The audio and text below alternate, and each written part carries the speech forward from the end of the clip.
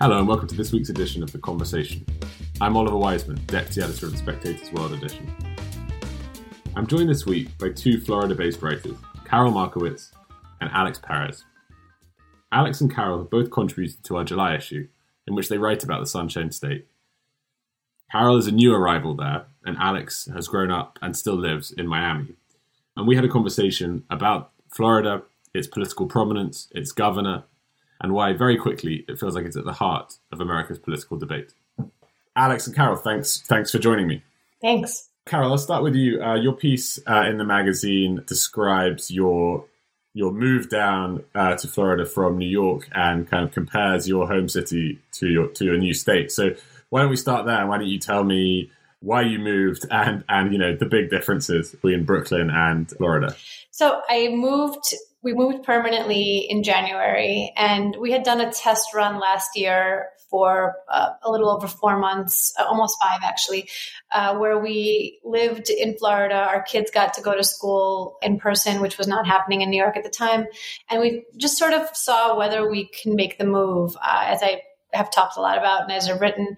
I'm a lifelong New Yorker. I grew up in Brooklyn. My husband's a lifelong New Yorker. He grew up in Queens. We have a very New York-y story. We were going to raise our kids in Brooklyn, and this was all sort of what we were heading towards. And the piece for The Spectator, I've written about moving to Florida before, but what I had never written about is what I had discovered was a real Florida pride. And I hadn't been anywhere or lived anywhere in a long time that had a pride in itself that came from what was actually happening. So Brooklyn pride, I always felt very proud to be from Brooklyn, but why? Why was I so proud to be from Brooklyn? Was I thrilled with the politics or the culture of the creeping leftism that was around me? No, but I felt the pride in being from Brooklyn because everybody knew Brooklyn, and it was you knew what it meant. And it was as I say in the piece, stickballs and open fire hydrants. And, even though Frank Sinatra's not from there, you kind of picture that. And it's the good pizza and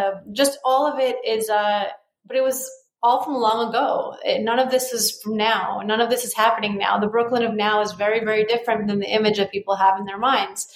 And in Florida, it's very much what's happening now. You get here, and I had somebody say to me in person, and I know lots of people say this online, but you better vote right. Don't change what we've done here. And I think that the preservation of something amazing that's happening in Florida is so unique. And I had never been anywhere like that before. I hadn't, California, as I also mentioned in the piece, is also just kind of holding on to a glory day from long ago. But the Florida glory day is now, right now. It's happening, and they want to make sure it stays the way it is. Alex, we've heard from a transplant, and you're a Florida native, a Miami native. How does it feel as a native to have your state be, not just growing and people moving there and all that sort of thing, but really in a remarkable way, for better or for worse, the kind of at the core of the American kind of political debate, kind of public life. And what does that feel like? It's been incredible here, especially where I'm from here in Miami, is that we here in Miami have this idea that we're not even part of America, not even part of Florida. So it's been really shocking for locals to now be part of the Florida conversation and the national both conversations. So I think it's been fascinating to watch how locals, for the first time maybe ever, are trying to deal with now this relevance that they're not, I'm not going to say they're pushing back against it, but now they're starting to get used to it. Because for so long, when you're in Miami, you're kind of just, folks come down for a weekend, they have fun, and they're gone. And that's a Miami narrative, Miami story. Now for the first time part of Florida for the first time too, it feels like. So we're trying to kind of, see how it's going to work for the first time, which I think is good because locals here for so long have this, Miami seems to the national conversation kind of a big place, but it's a really kind of small, kind of provincial, almost kind of city where locals kind of really have this ownership of it. So now there's this kind of, what's Miami going to be, not just in Florida, but in the entire country. So I'm curious to see long-term how that kind of plays out. Right now, I have some friends that are kind of, not sure about it. Others that are really happy. I'm happy because I've been here for a long time. And I think Florida, I think even here in Miami, we need some kind of new little push where we're kind of stuck in this kind of little rut of Miami. But as far as Carol says, Florida has been this battle between these kind of Florida libs who the entire kind of identity is hating Florida, and the Florida man kind of aesthetic. And what's fascinating here in the last year is that kind of cultural Florida battle now has tipped to the other side. Like the Florida man, Florida now is actually cool and hip, and the Florida live now is enraged because I guess for the first time they're like, oh no, people like Florida. People are coming to Florida because they want to be here. So now there's been this cool tip over that Florida liberals are getting, I guess the entire identity is tied to that Florida's backwards, Florida's this, and now it's just, Florida's freedom, Florida's things are happening. So it's this kind of cool thing where so many outsiders that are now locals really, really love Florida. So like a long time kind of Florida live, but now it's like, what is this? Now Florida's a bad place. You can't kind of like it. So I kind of see what I mean.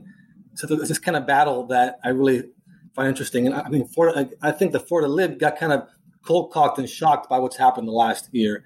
Because for so long it was just Florida's not, Florida's backwards, Florida's Florida man, and now they're having to kind of push back for the first time really against this kind of cool, hip ascendant Florida. Mm-hmm. So, yeah, I think what Alex is talking about Miami, that people used to come down for a weekend and that was what they knew about Florida. That was us. So summer 2020, riots are happening in New York City. Schools do not seem like they were ever going to open again. Lockdowns continue and Florida starts opening.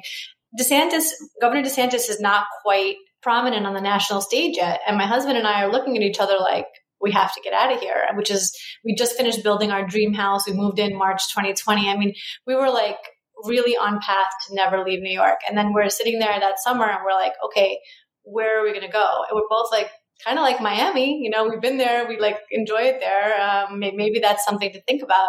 And so that was the initial conversation. That was like, remember those weekends in Miami? Those were good weekends. Like we should think about that place as a potential, future. And then of course, as the governor of Florida starts reopening things, it seems like much more even a draw to us that, this could really be it. This is where we might have to go. I mean, just to kind of pour some cold water on the Florida love for a second, just for the sake of argument. There is an argument out there that, okay, people move to Florida because the weather's nice and they could work remotely. But, that's going to change. People are going to need to be in the office. People are going to miss New York. People are going to, in terms of the national conversation, like, yes, Ron DeSantis is a big figure now. And so that's part of it. But like the moment will pass and, how enduring really is this kind of Florida kind of revival? Who wants to tell me why I'm wrong? If you would have asked like all my local friends, they would quickly say they're all going to leave.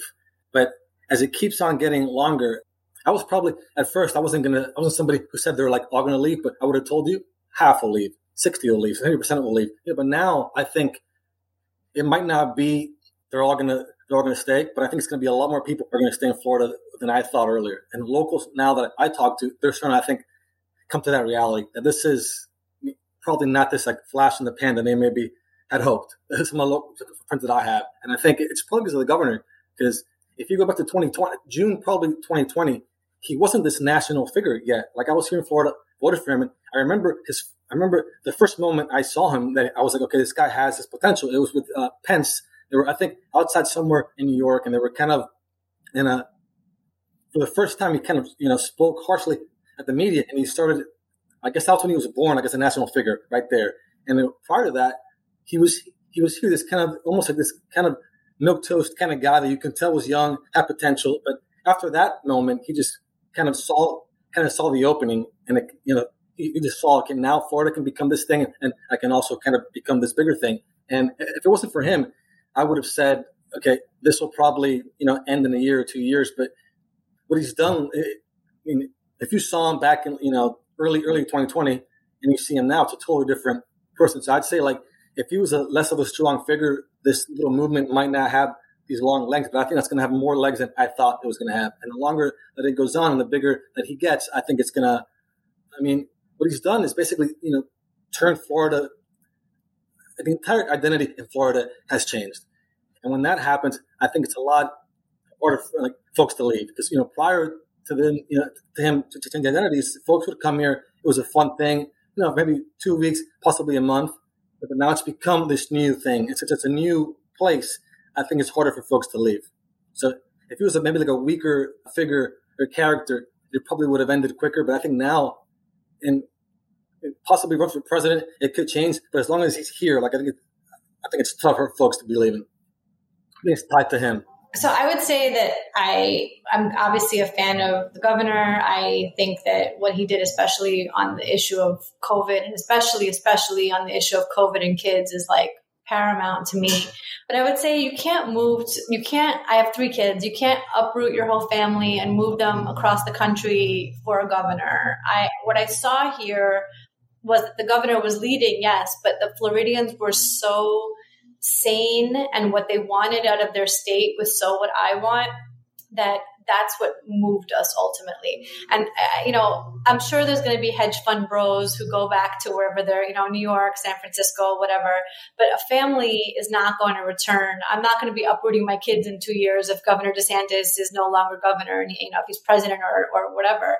I'm not going to uproot our whole life again. And I've met so many families who have moved here for very similar reasons to us that they're not leaving. It's, again, you might have a smattering of people who came down for the weather, but the Florida weather was always good. It wasn't like we woke up one day and we're like, wait a minute, Florida has beautiful weather and no state income tax. It really was a shift in the last 2 years where the other places were authoritarian nightmares and Florida had this open, freedom-loving way about it. And the Floridians were all about it. That's really what I keep saying is even the liberal Floridians I met last year did not want to be masking kids in schools. They did not want schools closed. They did not want businesses closed.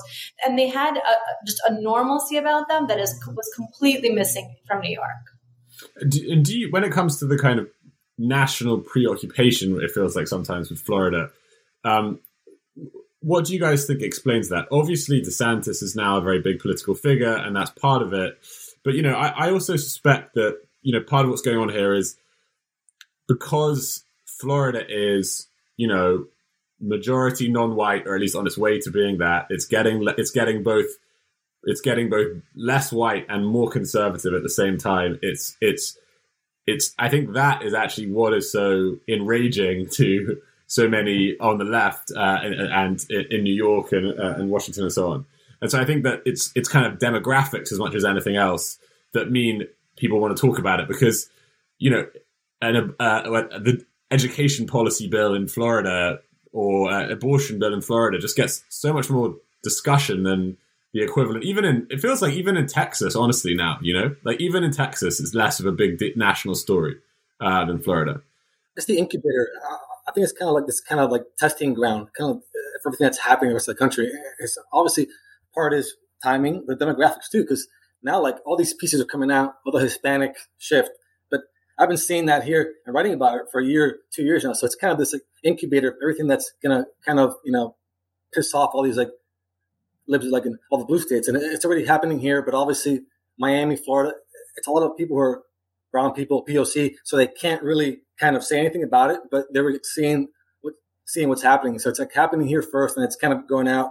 And I think there's this feeling that if we don't put a stop to Florida, like Florida's going to kind of go into the rest of the country and kind of infect it. So I think that's the big fear that I'm saying. No, that's absolutely right. I think that the fear is if we don't cut off Florida, it's going to happen in other places. I mean, I've heard from even, politicians in other states who are like, wait a minute, I opened my state also, even maybe before Governor DeSantis, or I implemented this policy that DeSantis is in the news for every day, or I did the same, I'm not going to name names, but I have heard from politicians.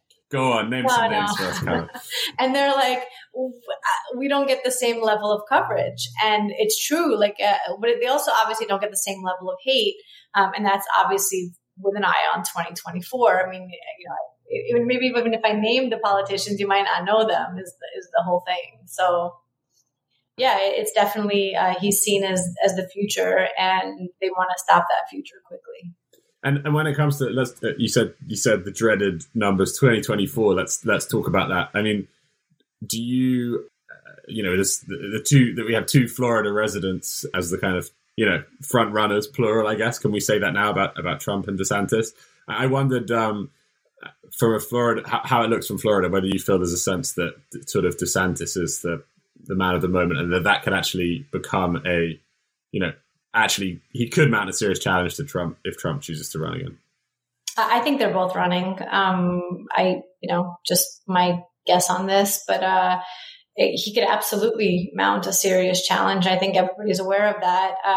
Look, Florida might have as many as 4 candidates in the 2024. I mean, I could see Rubio running again. I could see Mayor Suarez running.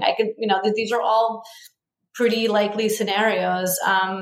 So it wouldn't be crazy to me if the 2024 GOP nomination race took place almost entirely in Florida. Not sure who else is even. I mean, Pompeo. I mean, I name another Nikki Haley, but other than those two, I think everybody else is in Florida. Alex, does that fill you with pride or dread as endless sort of campaigning? Both. I think it's kind of like in a narrative sense. I think it makes perfect sense that 2024 will be this Florida kind of election, and I think he's so just smart and shrewd that he realizes that this is his moment in time. Like in 2020 to 2024, he knows that he's probably at his peak of his powers as far as youth, charm. Like the entire thing for him is happening right now. So I think, him and Trump sure had their kind of friendship, but I think he's just too smart and just way too shrewd to not get in. And you would have asked me 6 to 8 months ago, did he have a chance? I would have said a small chance. And I'm like, not if I had to bet, he's just gotten so good so fast and it's happening constantly. He gets sharper and you see him and he knows what to do in a way that I think, Trump is Trump still has that massive personality. He has a massive base still. He has a massive energy. But I think for the first time, I see somebody else who can actually go against Trump and say, I've done all this and I'm a lot younger and I've built Florida, basically, which has become this national thing. So if I had to bet, I don't want to bet. Right now it's a toss-up probably, I'd say. You would have asked me a year ago, I would have said no. Trump is the, face of the party. Right now, not so sure. And the longer it goes on, the more I'm unsure about it. Yeah, I'm in the same place. I think that that it was a given that it would be Trump, and now it's not a given anymore. Mm-hmm. And just to stick on DeSantis for a bit, Alex, you talked about that sort of transformation into a national figure and a kind of more kind of combative, I guess, figure too. Carol, what do you think? What do you think explains the kind of appeal and the political kind of potency that's clearly there? So I don't think people realize that DeSantis is smart as hell. He is really smart. Not politician smart. He's for real smart. So for COVID, I don't think that he just woke up one day and was like, nah, no more restrictions. I think he actually looked at the data. He looked at what was happening in other places. He saw that it was unstoppable and he said, okay, we're going to go a different way. So many things that he's done, I think, come from a place of deep knowledge that we're really not used to seeing from politicians. Politicians they're shallow smart. They can sound smart, but not actually be smart. And he is not like that. And so I could see this being a giant asset to him that people don't realize how bright he is. Again, you have the politicians who go to Yale and Harvard, but they don't really go to Yale and Harvard, right? Their dads went there or their grandfathers or somebody donated a building, but he literally got there on a baseball scholarship. He's a different sort of guy. And I think we're going to see that. I would say probably the DeSantis minus is that he doesn't have that politician-y, let's go have a beer together. But of course, it's still early and all of that can be developed. And I think it probably will be. One interesting thing is the week we're speaking now, Gavin Newsom decided to mark the 4th of July by running a re-election ad for his California governor campaign in Florida, in which he said basically choose freedom, come to the free state of California. Alex, I'm not sure if you saw the ad, but I wondered how you either how you imagine or how you actually have heard of it's gone down locally. What do Floridians think of that kind of approach? Yeah, locals here, Cubans that I know do not like it, but I think it's a perfect kind of dichotomy of this battle that's going on for the country, because you got two youngish kind of guys, but they're polar opposites in aesthetics and politics and everything. So it's kind of fitting. Obviously Biden, I'm not sure what's going to happen there, but it'd be this perfect almost election. It feels, these two young guys from the East West Coast that are totally different ideas of America. And it probably won't play out that way long term. I think it should, because I see him and I see DeSantis and I'm like, these two guys induce this disgust in their haters to a degree that's almost insane. So they're almost like yin and yang, of themselves and of America. So I can see, and it also goes back to that Florida is the place now that has to be kind of stopped. So who's going to try to stop Florida? This kind of, shiny young guy from California who, he's a total opposite. So I can kind of see why that's happening. Like, obviously, I didn't like these ads airing down here, but they're obviously very funny. It's because why he's doing it. And I would love to see that battle because I think it will kind of, show where the country's going to be in the next 10, 20 years. Like because if you tell me who you like between those two guys, I know basically everything about you. And that's, I think, what's important about that, maybe future race. I wish, but I don't see it happening, but I think it'd be a hugely important race for the next 20 or 30 years of the country. I want to hear one company leave Florida and go to California. Like, leave anywhere and go to California. But nobody's leaving Florida to go to California. Those ads, who is seeing those ads and thinking about moving to California? Is there even a far left person in Florida who would make that move? And I just can't see it. I think maybe if you have to, that's sort of the only way you get to California at this point. So those ads, I was super amused. Good for him for wasting his money on, ads for a state can't vote for him. Is he fighting for his state's reputation? I guess so. But I really don't see who they would move at all. Alex, I want to ask you a bit about Miami again, because your piece sort of speculates on its future. And I guess there's a broader point here about the state too, Carol. Whenever you see these kind of the emergence of like a new San Francisco or whatever it is, I'm thinking, for example, of somewhere like Austin, Texas, you get this sense of like, these cities then become a victim of their own success, actually much like San Francisco has, right? And that, people move there that vote differently. That's one point, but also, it becomes less risk. It becomes more risk averse as it becomes richer. People want more regulations on what kind of buildings you can build and so on and so forth. So I guess, Alex, maybe on Miami and then Carol on Florida generally, how worried are you that Florida becomes a victim of its own success? I'm not worried about Miami as far as the culture, because I think here right now, for the first 6 to 8 months of the influx, the locals really had no idea what was happening because the rents just first hadn't gone up yet. So like it felt probably March, April this year for the first time locals were like, oh, rents are going up, something is happening. And then after that, they realized, okay, rents are going up. Are they trying to change culture of the city? And I think rents haven't shot up. That is true, but I think for the culture of Miami, it's very, very difficult to change the culture of Miami with this tech culture. There'll be probably pockets of the tech culture, but to lose Miami, this kind of loosey-goosey kind of tropical place is probably impossible. Like I think so many of my like tech friends are kind of just commandeering parts of Miami, Brickell, kind of downtown, and that's always kind of been spots that the people who aren't locals go to. Yeah, sure, some are bleeding into other parts of town, but to actually change the entire culture of Miami is, I think, almost impossible. I mean, it'll take probably years to just kind of make it this kind of this West Coast kind of thing. Like I don't see it happening here for a very, very long time. And if that happens, there'll be other cultural things in the country that probably affected it. So I don't see Miami. There'll be great positives to the influx, but I don't see Miami's like kind of Miami culture changing. There'll be some kind of little battles and growing pains that we're seeing now as far as rents and the kind of what does Miami mean? And that'll be these like, local little battles. But as far as like Miami having a total overhaul of like what it is, like I don't see that happening.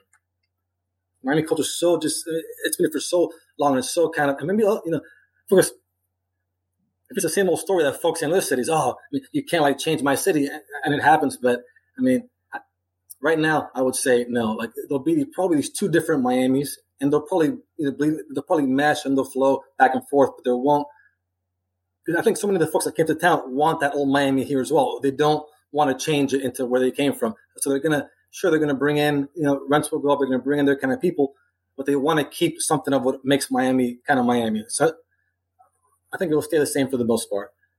We'll see in a couple of years, but I think we're okay for now here in Miami. Yeah, I think that the influx of people of the last 2 years is very unique. It's not the same migration that you've seen in other times. It really is people looking for a specific kind of freedom that Florida is offering. And I've met so many transplants at this point. I have not met a single liberal transplant, not one. And the funny thing is the people I meet who moved to Florida 10 years ago are much more likely to be liberal. They're much more likely to be like, wow, my state is changing to the right. And it is. But the thing is, it has already. It's not like it's changing. It has changed. And so again, back to the Gavin Newsom ads, like the only people that would even halfway respond to those ads are on the left, which would only make Florida a redder state. And so I don't see the shift in culture or in politics at all from the people who have gotten here during COVID. I think that they know what they're getting, and they wanted it. They wanted this. So the message is the Florida you both know and love is here to stay. On that cheery note, let's leave it there. So Alex and Carol, thank you very much for coming on the podcast. And listeners should check out both of their pieces, which are in our July issue, which is out now. So thanks a lot, guys. Thank you for listening. If you enjoyed this episode of The District, don't forget to subscribe. You can find us wherever you listen to your podcasts. The Spectator World is the American edition of the world's oldest magazine. To read more content on similar topics, please visit spectatorworld.com.